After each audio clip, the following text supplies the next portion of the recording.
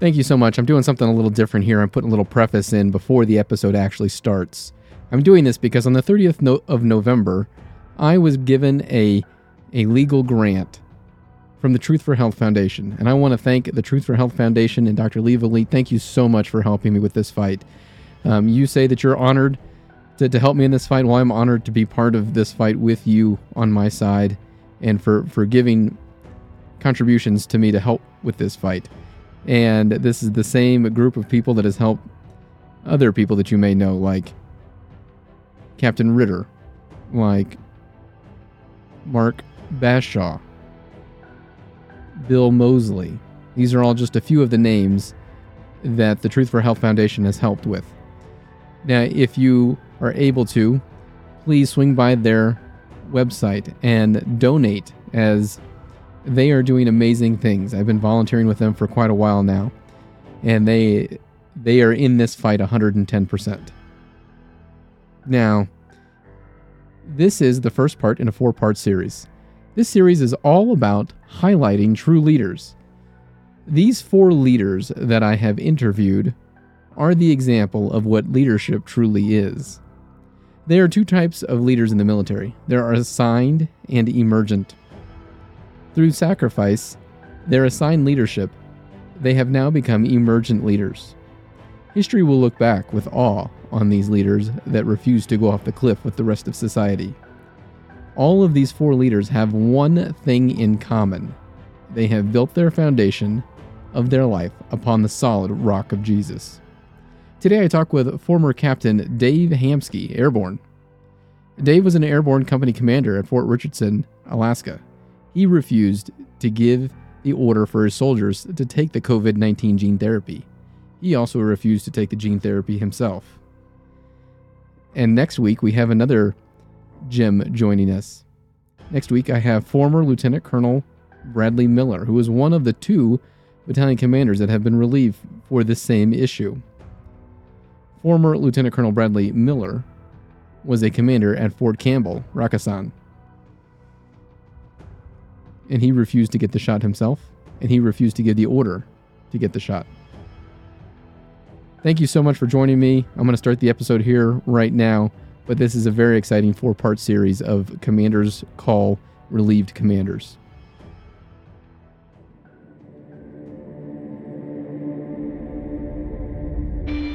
Welcome to After Hours with Dr. Sigaloff, where he can share ideas and thoughts with you. He gets to the heart of the issue so that you can find the truth. The views and opinions expressed are his and do not represent the U.S. Army, DoD, nor the U.S. government. Dr. Sigaloff was either off duty or on approved leave, and Dr. Sigaloff was not in uniform at the time of recording. Now, to Dr. Sigaloff. Well, thank you for joining me again. We have our Patreon supporters that I want to give a quick shout out to. We have the Pandemic Reprimando level tier, which is $17.76 a month that they give. And those contributors are Sam and Angela Shelke. We have Perry. We have the self-made $10 level with Kevin and Katie. And we have the refined, not burned level tier at $5 a month with Joe and PJ. I want to thank them very much for all of the support they've given. This has been a difficult fight. My family has put in well over $60,000 for legal fees. And we do truly appreciate anything that can help. And also want to say that if you look behind me, you can see this patch. I will have, as soon as I can get my store up and running, I'll have that patch available for purchase. It's a good way to support me also with these legal fees, because again, we've spent quite a bit of money on it. But it's also a way you can show your friends where you are, what you think, and you can join this reprimanded ranks. They ordered us to be reprimanded. However, we've made it into the order of the reprimand. We've taken what they meant for evil and we've turned it into something good. All right, enough about that. Today we have Dave Hamski. Now, I kind of stumbled across Dave on LinkedIn. Go check him out. He's got a business that he's running. It's kind of an outdoorsy thing. You might enjoy it. It's a summer thing. If you can, spend some time with him. But let's learn about his story today. So Dave, first tell me why you want to share your experience publicly. Hey, Sam, thanks for having me on. Just want to start off by saying Happy Veterans Day. My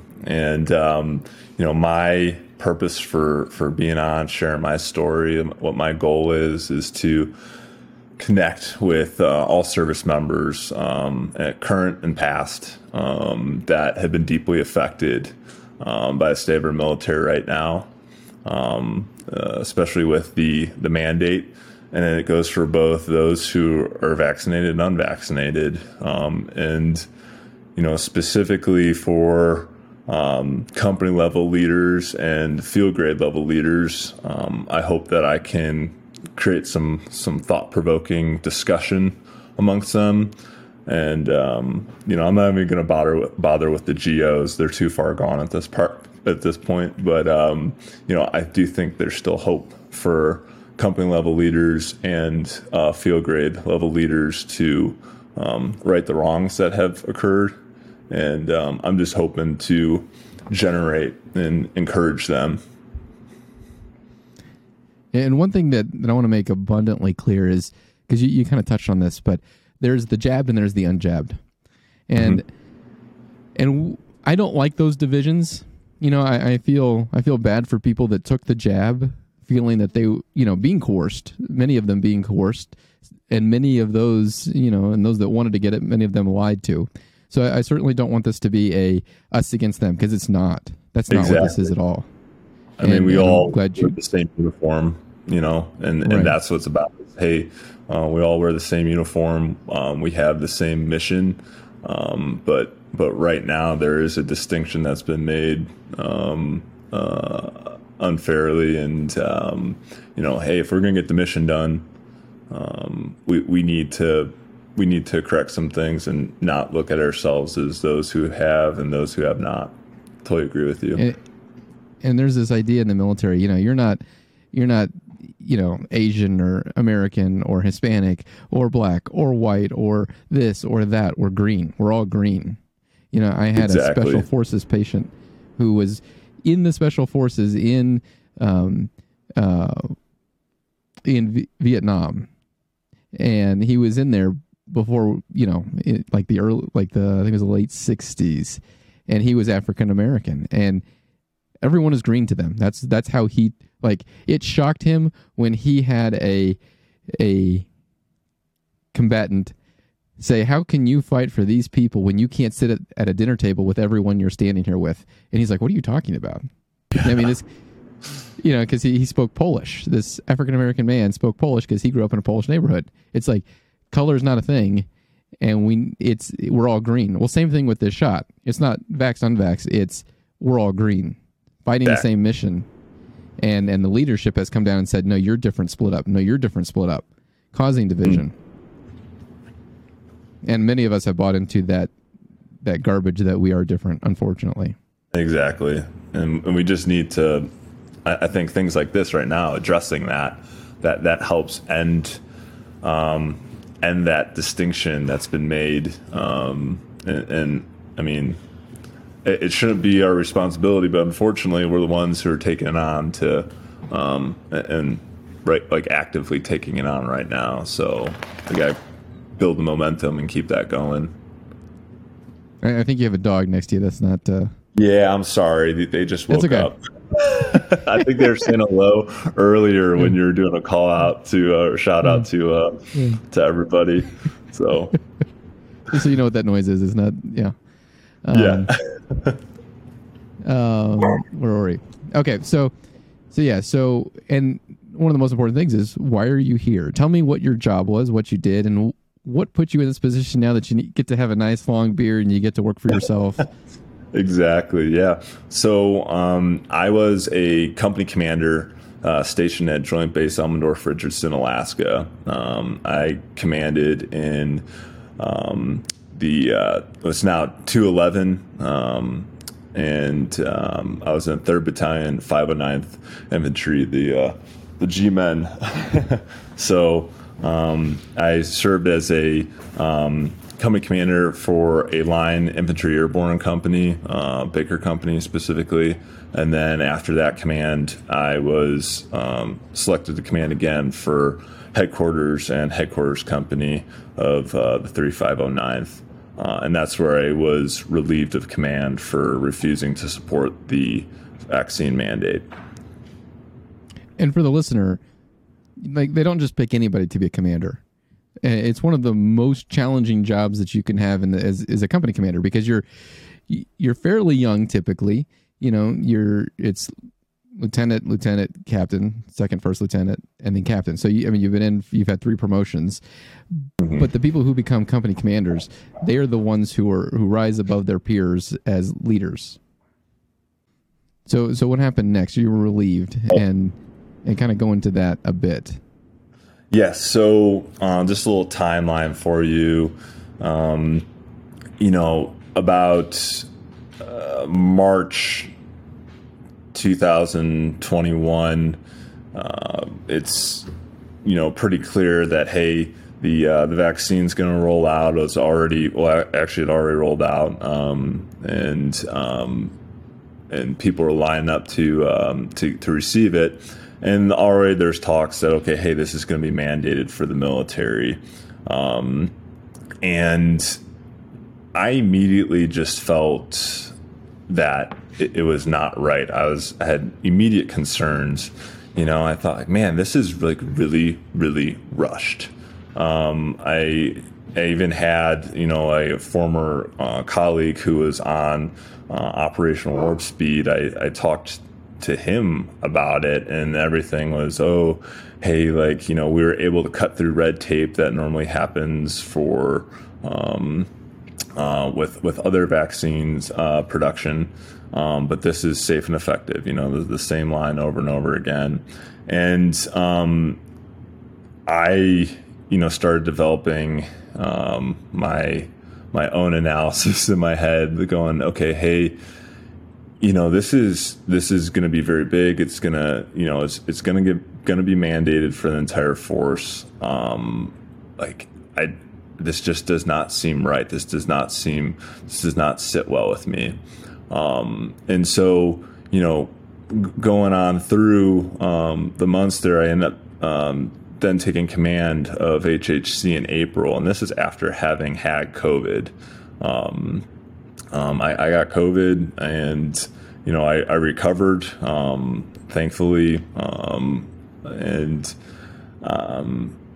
from there, there was this steady push. Okay, hey, go. It's available. Go get it now. And, summer comes, and I still haven't gotten it, and I think that that's when talks started to occur, about like, oh, hey, like, the vaccine's here, leaders lead out in front. You go and get the vaccine first, and then others will follow, like, we need to show our soldiers we'll do what they should do. And I wasn't having any of that. I was like, okay, hey, no, this is not ethical. And then, we start getting closer to the mandate date. And it's very, very obvious now that there's a small cohort of officers and leaders who have not gotten the vaccine yet. And so I'm getting talked to just off the side, at like breakfast and everything, like, hey, Kim Hamski, like, what are your thoughts on the vaccine and everything? I just tell people straight up, like, I'm not getting it. I'm like, this is unethical. This is an experiment, and this is not going to work out right. And I said, there's no. I love that boldness, just straight from the start. Just, I'm not getting it. I love it. And I had discussions with my wife about it too, where I was like, I just don't feel this is right. I don't think this is healthy. And she said, hey, this is your decision. And I just love that respect, and I think that's the respect that everyone should have had from the very beginning. Hey, this is your decision, your health decision. You can, if you want to get the vaccine, you can go ahead and get it. personally, I recommend against it, for these various reasons. And my wife has a health background. So she's like, hey, listen, like these are some concerning things about it. And, but I'm not the one to make that decision. I'm the one here to, support you. And so I just thought, I was like, I'm not going to get this. There's just too, what about fertility risks? What about, us wanting to start a family? Like all the things we don't know right now, so that's the stance I took. And then, let's see here. The mandate comes, and it's like that week or 2-week period or so after the mandate came out, where they're like, okay, hey, like you have this amount of time to get it. We had a brigade run. Oh, don't you love brigade runs? It's. I luckily don't have to do many of those being a doctor. Yeah. Exactly. So at the very end, our brigade commander called all the company commanders and first sergeants into a circle, and very, very sternly said to all of us, like, you all will get vaccinated, or I will relieve you of command or responsibility, whatever it may be. You will receive a relief for cause, OER. You can get either court-martialed or dishonorably discharged. And he's like, we're not messing around with this. Just get it. When was this? Like an on or about time? This is on or about the August. It had August been like 21? August 20. Yes, August 21. Wow. Yeah. So August or early September 21. I was in Alaska until probably like July of 21. And I think it was like in March. Okay. I had my boss and doctor said, Sigloff, quit telling patients not to get the shot. But sir, I've never told anyone not to get the shot. That's a foolish thing to say. I give them the truth as best I can. And he said, but Sigloff, you can tell them, get the shot. I would never tell anybody get a new experimental form of treatment that's not even a vaccine. It's a gene therapy that has ingredients in it that are not for human use. But okay, so yep. Yeah, so it's this culture. Exactly. And I, as a doctor, I've seen many command sergeant majors who is like the enlisted right underneath the commander, and many commanders who use that same phrase. Well, it's not mandated yet.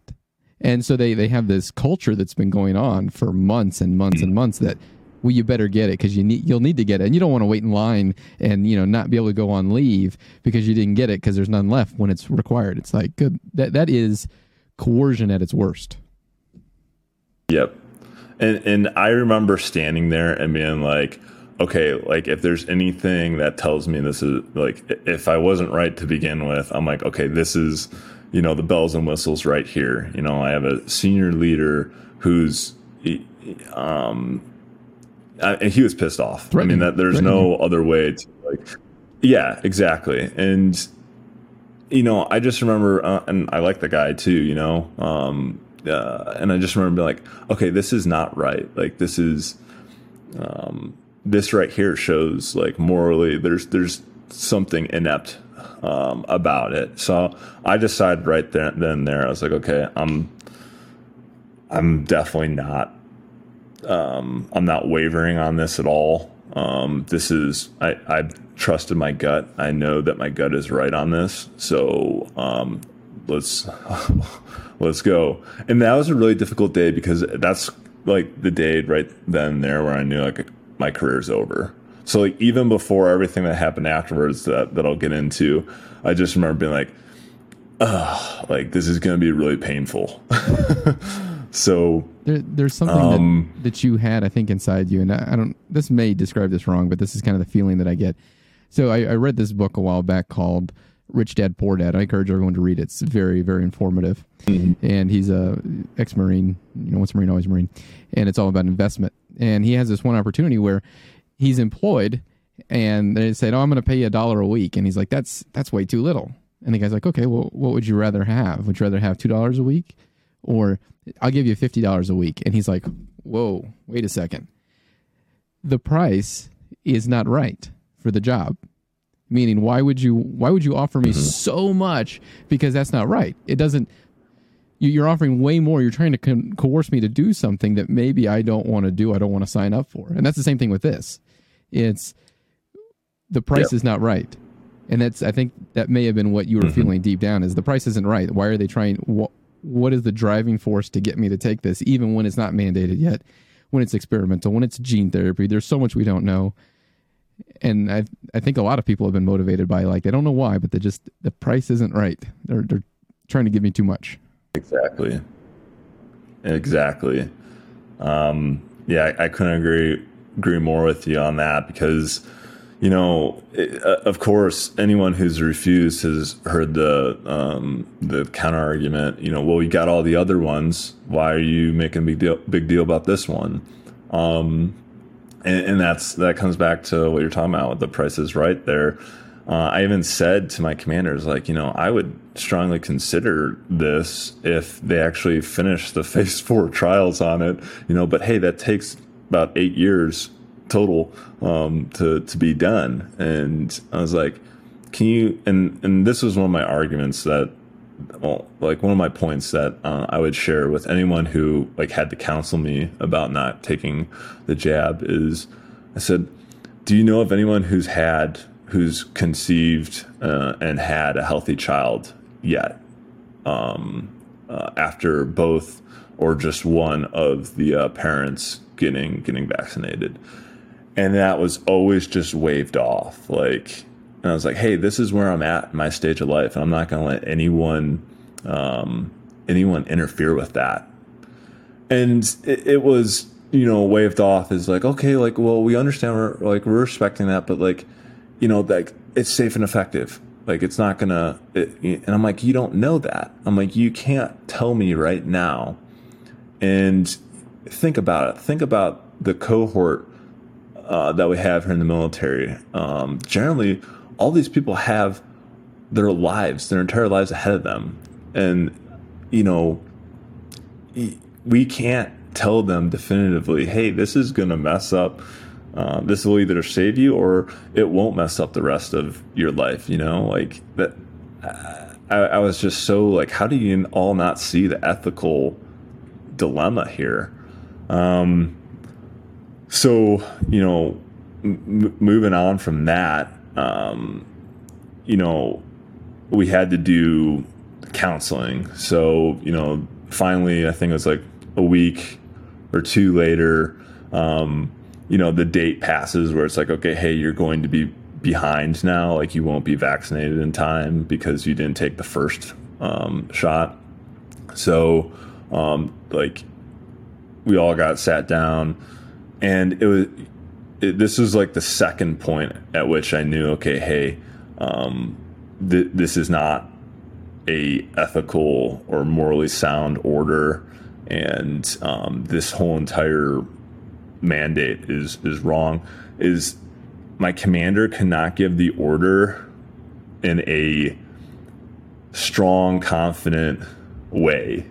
So there was lots of, swallowing and talking as if he's reading off of a paper and he's just not doing it confidently. He's like, I am ordering you all to take the COVID-19 vaccine. COVID-19 vaccine prevents the COVID-19 disease.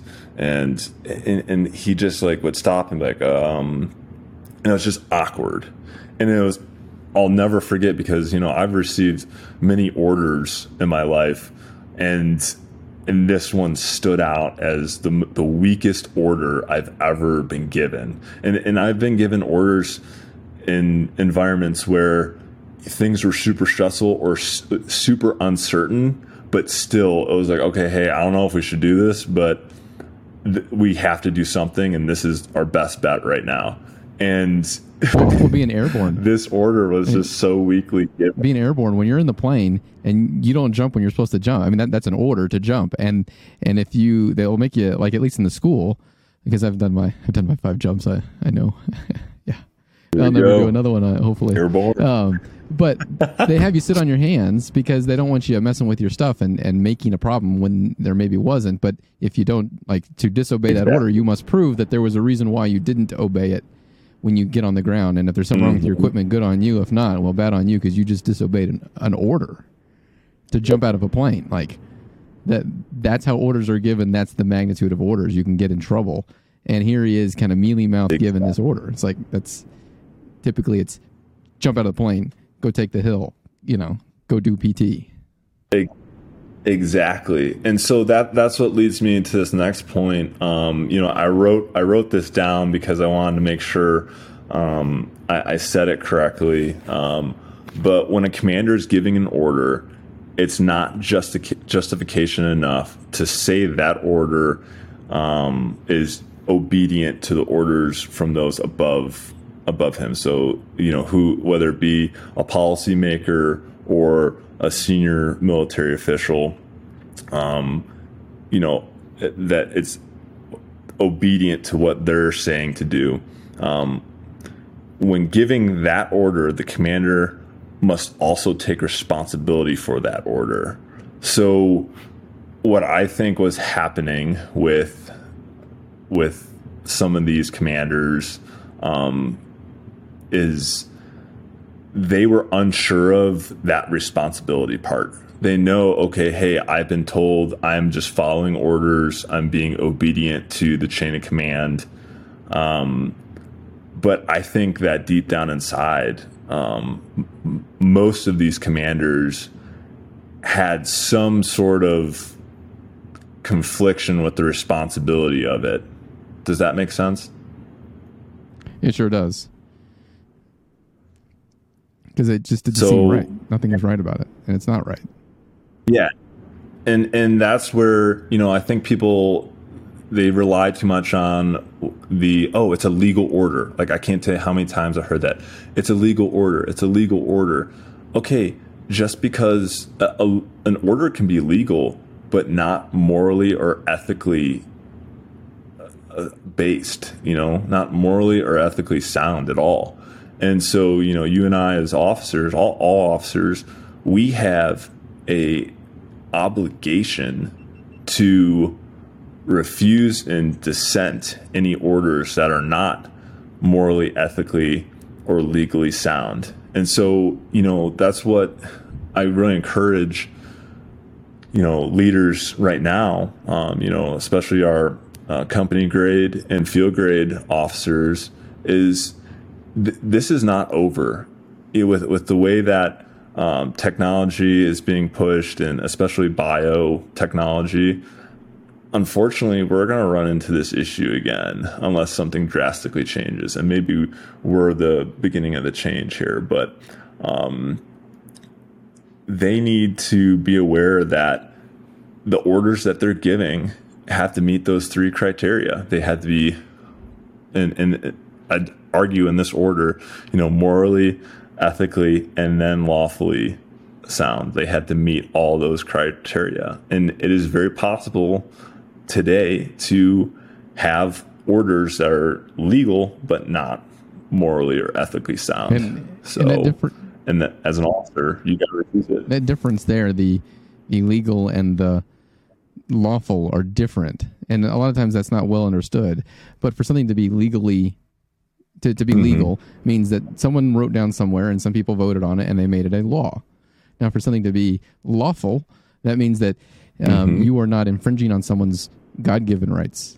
So what that means, a good example of this would be, it might be legal to own slaves because you could have a law to have that like we had in our country at one point, but it's certainly not lawful.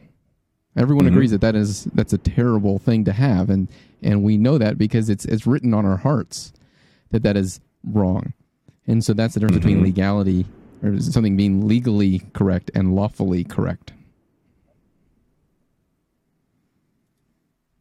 Exactly. So yeah, you hit the nail on the head there with that. Okay, and I had some other questions that I wanted to ask you. We talked about how you were treated different for refusing? We've kind of tangentially hit that.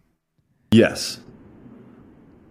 So, when I was doing my counseling, specifically with the brigade command team and brigade JAG and all that, one of the points that came up, there's just accusations that, others who refused didn't receive. And so the main accusation that was put against me was I was holding up the vaccine, the vaccination of the force, and that because I was refusing, there were a lot of others below me that were refusing. And while, I hope this is true, the timing of it was, all those who had waited long enough and then got the first jab weren't considered fully vaccinated. So they just said, oh, this company has 60 or some holdouts. That's all because of Captain Hamski. And so, that accusation that I was, leading like a little rebellion was ridiculous. I'm like, hey, look, as soon as they relieved me and I left, the next day or so, there was the second round of jabs for the company. And so, when I got counseled again after that, they said, hey, look, as soon as we relieved you from command, the numbers of vaccinated in your company drastically increased. And I was like, of course it did, because, the other people who got the other people who need the second jab got it, of course, that makes sense. And they saw you get relieved. That the numbers. Yeah. And so, and the other thing is those who, I don't know of many who were relieved or not. I don't know of any of the other commanders. Apparently there's 5 or 6 of us out there. But I don't know if anyone else in a position who refused it, if they were they were immediately separated from the formation and kind of ushered away without addressing the formation about what's going on. So for me, the day that I refused a second time, honestly, because the first time they gave me the order, they didn't say the wording right and didn't have the legal papers correctly worded. So technically we had to refuse the second order. So come back in. Exactly. And I was like, gosh, this just here right here shows that it's just all a mess and not right. Well, as soon as I refused the second time, they said, okay, you need to meet with the brigade commander. So I went up to brigade commander. They already had the paperwork set up. And they said, hey, you're hereby relieved from command by the commanding general of U.S. Forces Army Alaska, which I thought was interesting, that a general was relieving me instead of my brigade commander who's actually in charge of me. So they said, you need to go back to your office and clear your office out. And you're not allowed to be in your office without being escorted in there by the battalion commander, and you're not allowed to address your formation. So it just went from hey Dave, hey Captain Hamski, we respect your wishes for your own health and everything, to immediately okay, you're not part of this team. You are a threat. Like a prisoner. And I don't know if that was their... You were isolated. Yeah, like exactly. And so, exactly. So I think that was one of the most painful parts of it was I was not able to address my formation of paratroopers and say, hey guys, this is what's happened. I'm sure you've heard through the private news network, but I was never afforded the opportunity to just tell them like, hey, thank you. I really appreciate, and I love every single one of y'all. And this is what's going on right now. Please continue to focus on the mission, focus on your job, do it well, and just thank you. Okay, and I'll continue serving you because that's where my heart's at. I was never afforded that opportunity, which, I will give credit to my battalion commander. He did later come out and tell the battalion or my company, he's specifically just HHC, hey, this is what's going on. He's going to be up at brigade. If you see him around, say hi. And that's that. And I was like, I don't think that happened to anyone else. So that was a special kind of isolation, I guess you could say, or segregation that I would like to know if any other commanders, went through, if that happened to them as well. And then, did you submit any sort of, let's say, religious accommodations or medical exemptions to try to fight it in that sense? So that's a really good question. So no, as a commander, I did not. And my reasoning behind that was I chose to be a general refusal because overarching everything, I just said, this is just wrong. This is unethical.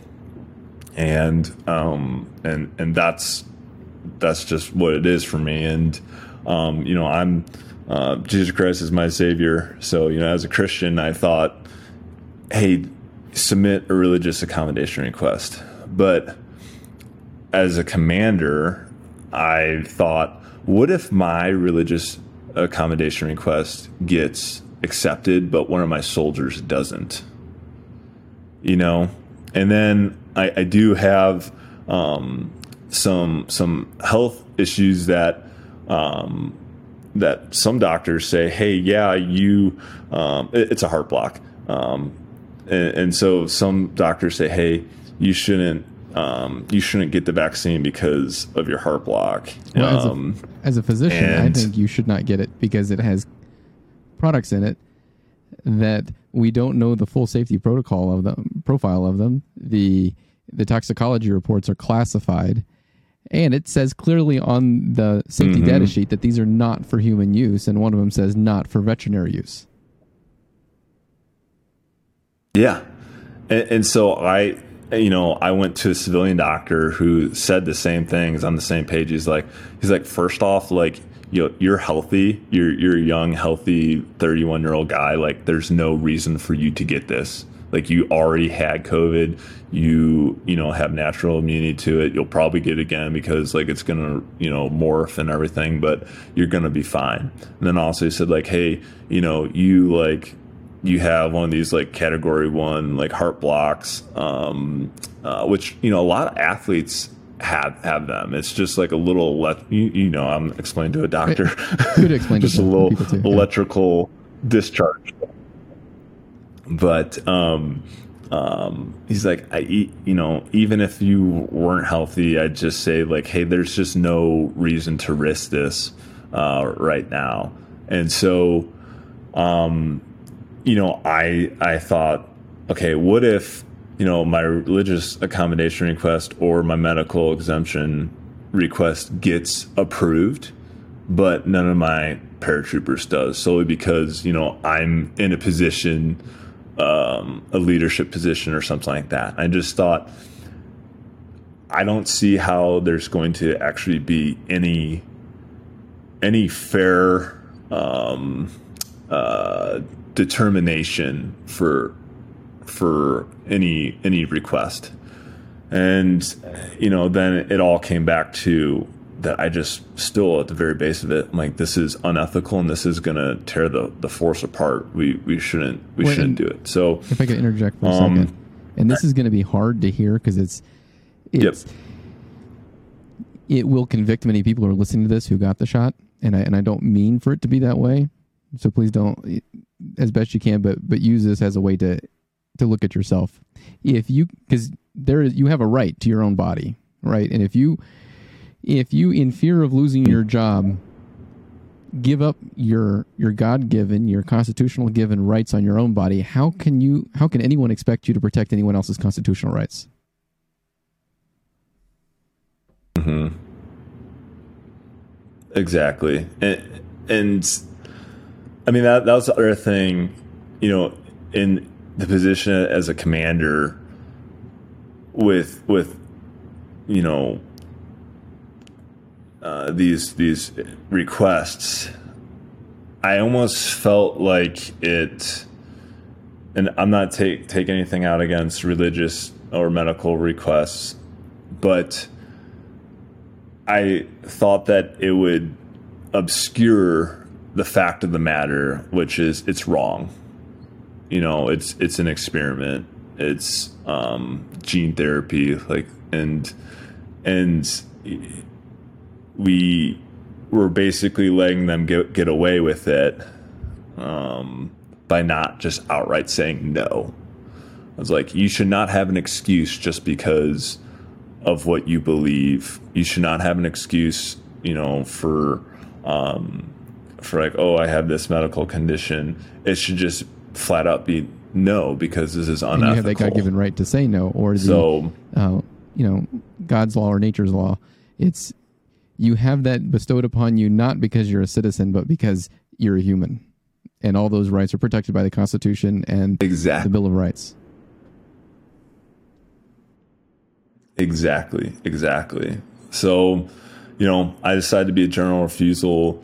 After I was relieved of command, I went in just for the heck of it to my physician's assistant with my doctor's note saying that I should not get the vaccine. I was like, you know what?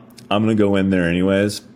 I just want to hear what they're going to say. So I signed up. I called my provider, went into the Troop Medical Clinic, had my appointment. I was like, hey, so my career's already pretty much canned now. But I really want to know, here's my medical history. Should I get the vaccine? I really don't want to. Am I someone who could get a medical exemption? And he looked at me and said, no. And he's like, it's safe and effective. Hey, listen, I just had, a 33-year-old die from this. Wow, he said not too long ago. And, of the shot or of the disease? Yeah. And did he differentiate it? Was it the disease after he had the shot? No, he said he did. He said that this was an unvaccinated 33-year-old that died. Because they can also say you're unvaccinated if you're not 2 weeks past the second dose. So I mean, there's we don't know. So he didn't differentiate between that, but he just said hey, listen, there's no real viable medical explanation to go against not getting vaccinated. It's safe and effective. Get it. And, I was just like, okay, well, whatever. I wasted your time then. So I did not pursue any exemptions. It was more so just for being okay, I want to see what they say, because, I went and saw a civilian doctor who is telling me no, man, there's no reason for you to get this. You should not. And I've got the paperwork for it. Let me see what the Army doc says to me about it. That's wild. Okay, there's something that you had mentioned to me before that I thought was a very interesting idea, and it's the Bathsheba syndrome 2.0. Can you share that idea? I think it's hitting the nail right on the head. Yes. Okay, so for those who aren't familiar with the story of Bathsheba, there was King David, and he's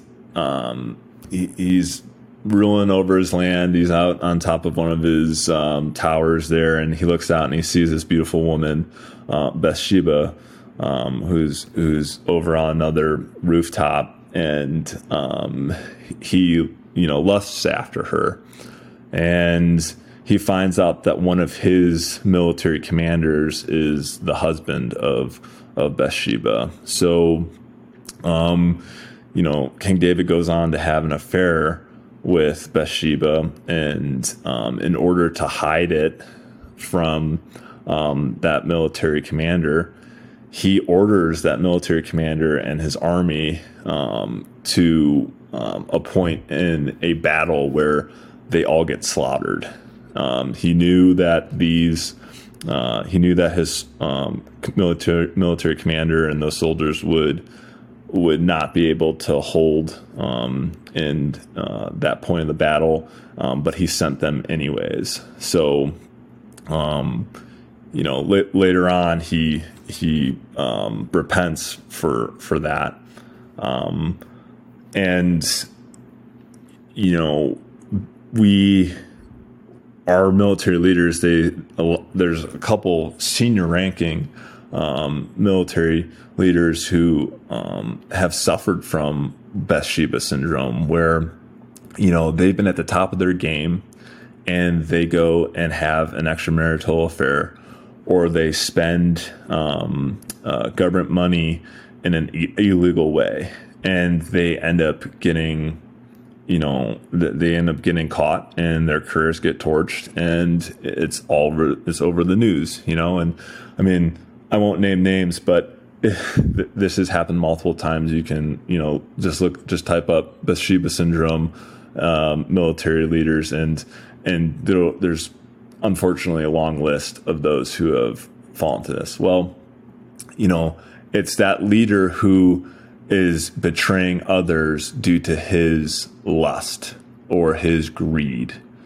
What I notice is a phenomenon with the military leaders that I've talked to that got the vaccine.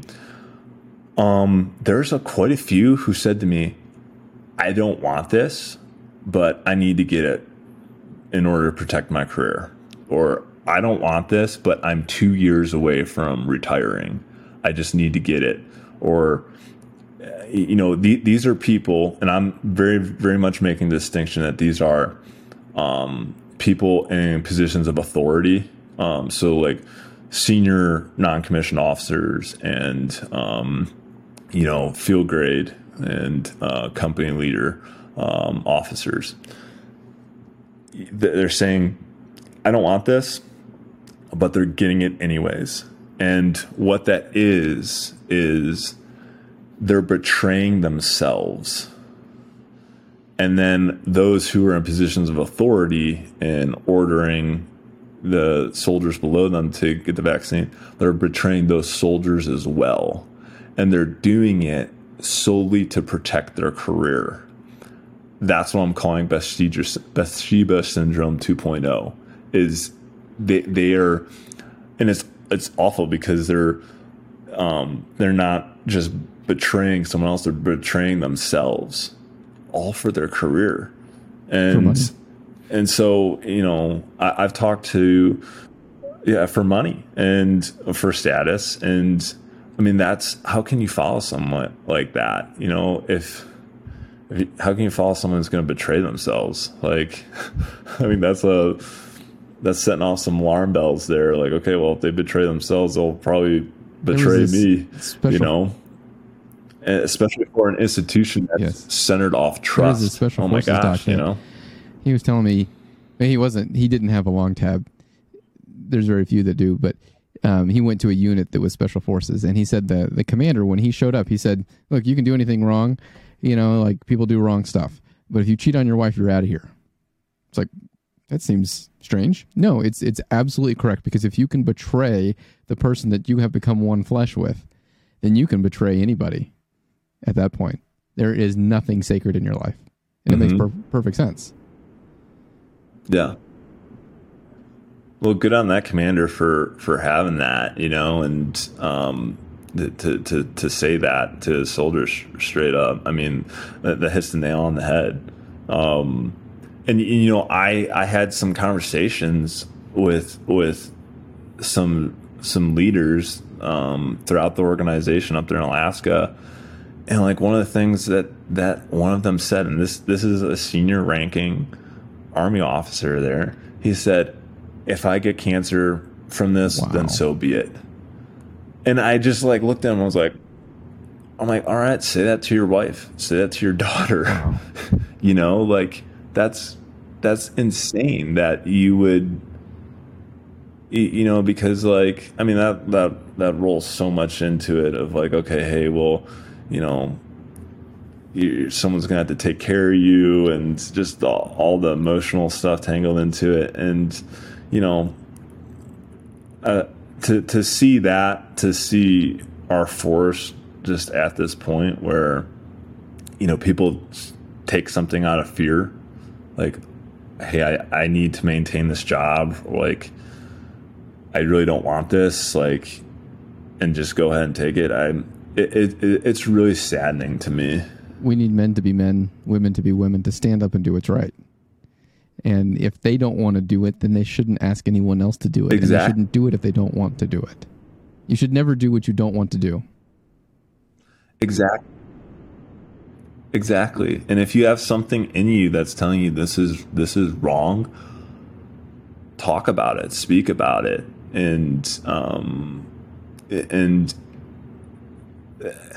Yeah, we all have a moral compass for a reason. So here's another question that you may or may not want to answer. Or you may want to be kind of aloof about it, and that's okay if you do. But what do you think should happen to commanders that gave this order? And sure. if you don't want to answer this. No, okay. I won't be able to stop it. No, I got to send it on this one. They need to admit that they're wrong, and they should be punished. And so I think those at very senior levels should receive the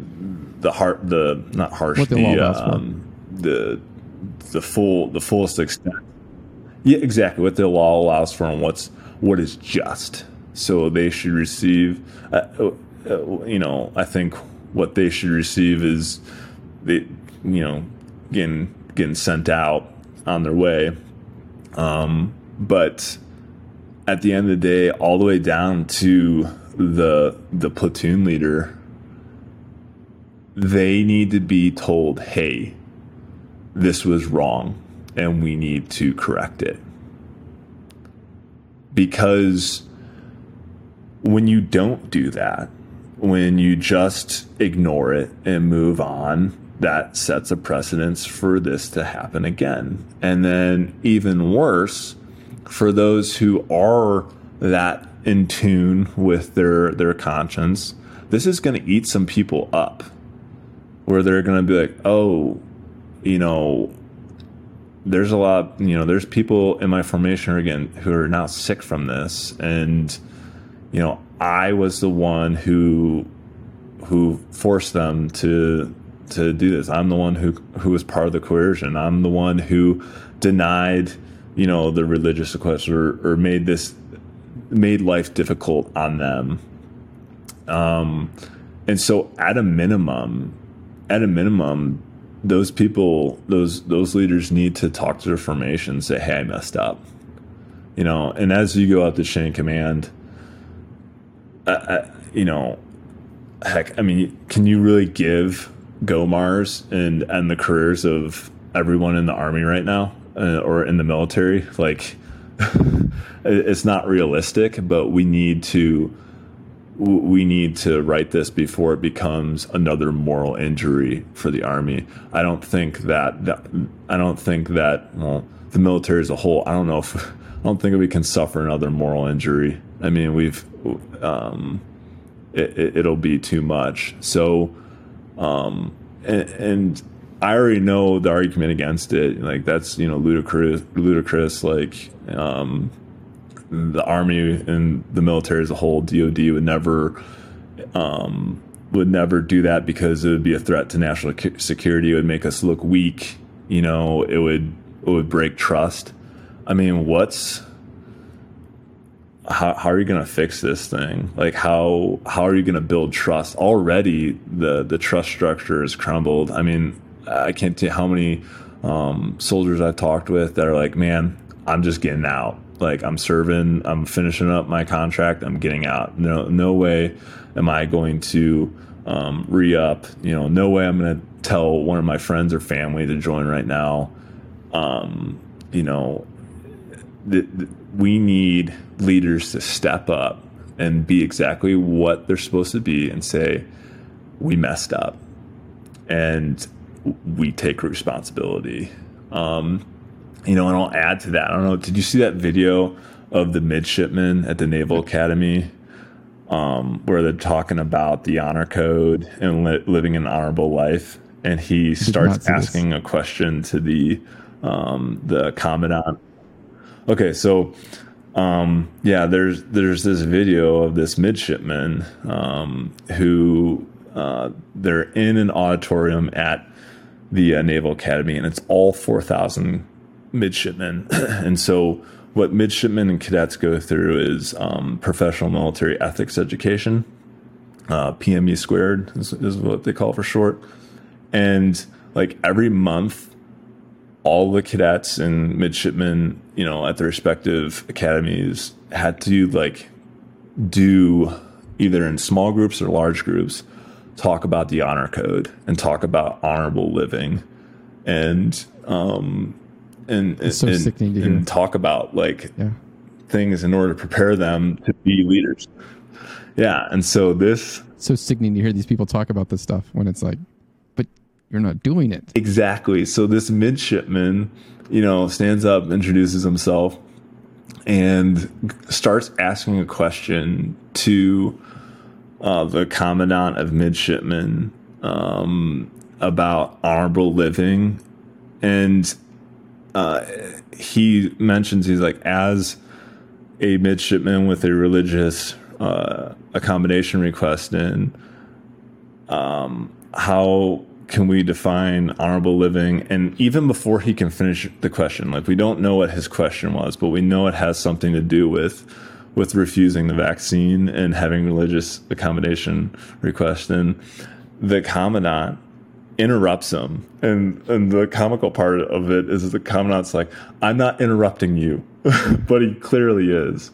He's like, I'm not interrupting you, but this is a conversation. This is more of a 1 to 4 conversation, not a 1 to 4,000, because all 4,000 midshipmen are inside this auditorium, having this discussion about honorable living. And I'm like, what cowardice on that commandant's part. You just missed a golden opportunity to really develop those midshipmen. And because they are going to need to talk about this, they're going to need to face this when they take command of, whatever group of sailors or Marines that they're going to be in charge of here in the short future, because this is an issue that isn't going away. And so, I mean, I'll do a shout out. Yeah, exactly. How to deal with it, because this is on people's minds, and people's lives are impacted by this. And so I don't know if that midship. That's how they were taught. Oh. Just in that moment right there, that became the standard. Exactly. That's and that sits with people. And so I don't know, I'll do a shout out to that midshipman. Good job on you. And if you ever want to talk about honorable living as it, coincides with what we're facing right now, you can hit me up. But go Army, beat me. Yeah, but if you're out there, midshipman, give me an email too. I'd like to talk to you. It's afterhours@1791.com. Afterhours@1791.com. I'd love to talk to you. There was a similar story at Fort Benning where there was a captain who they had an auditorium. I don't know if you've heard this story. There was an auditorium. Yeah, and this guy's like, yeah, exactly. He's a friend of mine, and I'm not gonna say his name because I don't know if he wants it out there again. But as a field grade officer in an auditorium of everyone receiving a GOMAR, or a General Order of Memorandum of Record. Sorry, General Officer Memorandum of Record. That's what it's, GOMAR. And they're talking about the shot, and they're saying things that are clearly not true. And this officer stands up and said, "You're lying. That doesn't exist." And they escorted him out, and then later arrested him, and it wasn't good. But those are the leaders we need. Those are true leaders who will stand up against, and go against the grain. That's personal courage. I spoke with Dr. Pete Chambers a while back, and he said that personal courage is often more difficult than physical courage. Because, everyone's going to do the same thing when someone's shooting at you. You're going to make them stop shooting at you. But when you're going against the grain, going against the leadership, and you can lose everything, that's more difficult. And that's what we need to be teaching these young leaders, and reteaching our current leaders, because we're coming into a time, we're already here. We've already arrived into a time where we're going to be challenged more morally and ethically than ever. We'll still be challenged physically, but that's the easy part. It's too easy to push yourself through physically, but it's the moral and ethical dilemmas that you're going to face that are going to keep piling up here. So, got to prepare them now for it. Exactly. Okay, and last question for you. Looking back, what would you have done different? I wouldn't have done anything differently, because I'm able to go to bed at night and rest and sleep well. I absolutely miss leading paratroopers because I love them. I love it. I love the job. But I wouldn't do anything differently. I don't think a request for a court-martial would have been granted in my case. But I think it was worth it. It was definitely worth it to me. And I've had multiple soldiers reach out and just tell me thank you, or I have some that reach out and ask for advice and mentorship and everything, and those relationships wouldn't have happened if I hadn't taken the stand that I took, and also just this community of people who are making the force better. I wholeheartedly believe that our efforts will get us back on track. I don't want anyone who's in right now to be like, oh, we're the worst, and just stop believing, and not having any hope. Y'all are in there, do your job, do it well, but have courage, and hopefully they can learn something from us and the rest who are going out there and going out on a limb, that, hey, you have it in you can do it. So, but no, I want to. And that's one thing I want to. Good. Well, that's one thing I want to say too is there is forgiveness, right? We want justice. Because God is a just God. He's also a merciful God, but you can't have the mercy without the justice. At least the conviction. And the stand trial and the conviction. But there is forgiveness, there is mercy, but first you must go through the process of admitting and acknowledging that something wrong happened. And I would come back and I would serve again, and I would serve with the same people. I would, and I would do that. But those things had to happen first. Is we need to have justice, and for some people, based on the level of responsibility that they take on when they give that order, they're going to they bear more of the brunt. They bear more of what's going to come down and what should happen. So there's people who they should no longer be, commanding. They should no longer be in the Army. Their records should be marked permanently for it. And then there's others who, they don't bear as much responsibility for it, and they should have to, recognize and talk about, hey, this is what went wrong with this. So, yeah, but there's always forgiveness, but forgiveness is not. It doesn't come without there being justice first. Well, you're a stronger man than I, because I will never work for these people again. As soon as I take that uniform off, I will never put it back on. Well, because I don't ever want to get back in that position. I will defend this country, don't get me wrong, but I won't be doing it in uniform. Well, I don't know. Maybe it'll just be like another a short step. Like, all right, hey, we gotta get rid of you again. Yeah. So. Yeah. You, me, and the 5 other people. Yeah, exactly. But also, like, if I can just do a shout out to any other commanders who are in the same position, I would love to connect and just hear about your experiences. I don't know how many there were of us, but I thought I saw an Army Times article, which, Army Times, you can trust everything that comes out of that. It said something to the degree of there's six commanders who were relieved. So I don't know if that was like battalion commanders or if they're counting company commanders as well, but it would be great to hear their story too. And if you're one of those commanders and you want to use this platform, email me, same email, afterhours@1791.com, afterhours@1791.com. That's the year the Bill of Rights was ratified. Well, sir, thank you for coming on. I truly appreciate it.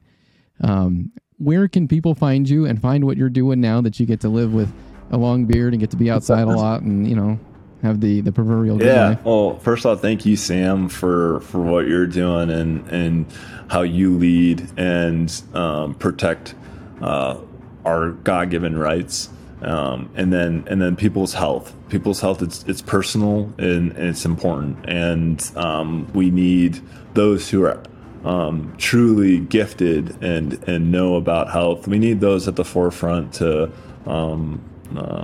help this nation get healthier. So thank you for what you're doing. But yeah, I'm up here in Northwest Montana, specifically in Kalispell, Montana. And I'm a fishing guide in the summertime on Flathead Lake. So if you want to catch some massive lake trout, come out with us with Flathead Lake charters. And then in the off season, I help people maintain and improve their homes. I got a little handyman business that I just started up. So if you're transitioning out of the Army, it's tough. A transition out of any branch of service is tough, but you can do it. So set a goal and go after it. Make it happen. If you need to reach out, I'm on LinkedIn. Just as Dave Hamski, and then so that'd be great. And that's how we met, was through LinkedIn. Yep. Well, sir, I want to thank you again, and it's relationships like this you and I now have.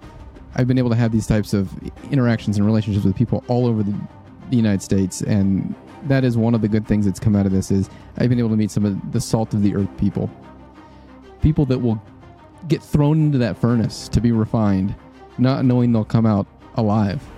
But like Shadrach, Meshach, and Abednego come out and are better for it without even the smell of smoke on their clothes.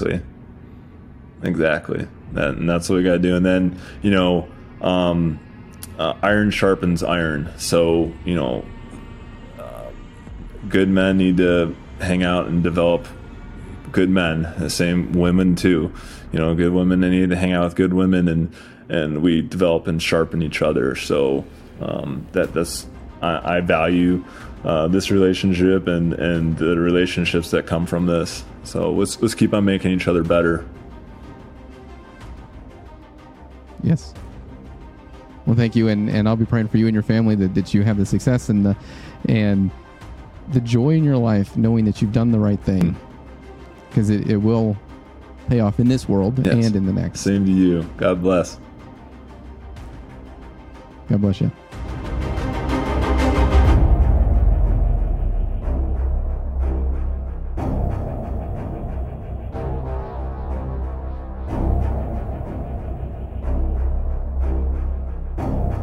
Just a reminder for everyone out there, duty uniform of the day, the full armor of God. Let's all make courage more contagious than fear.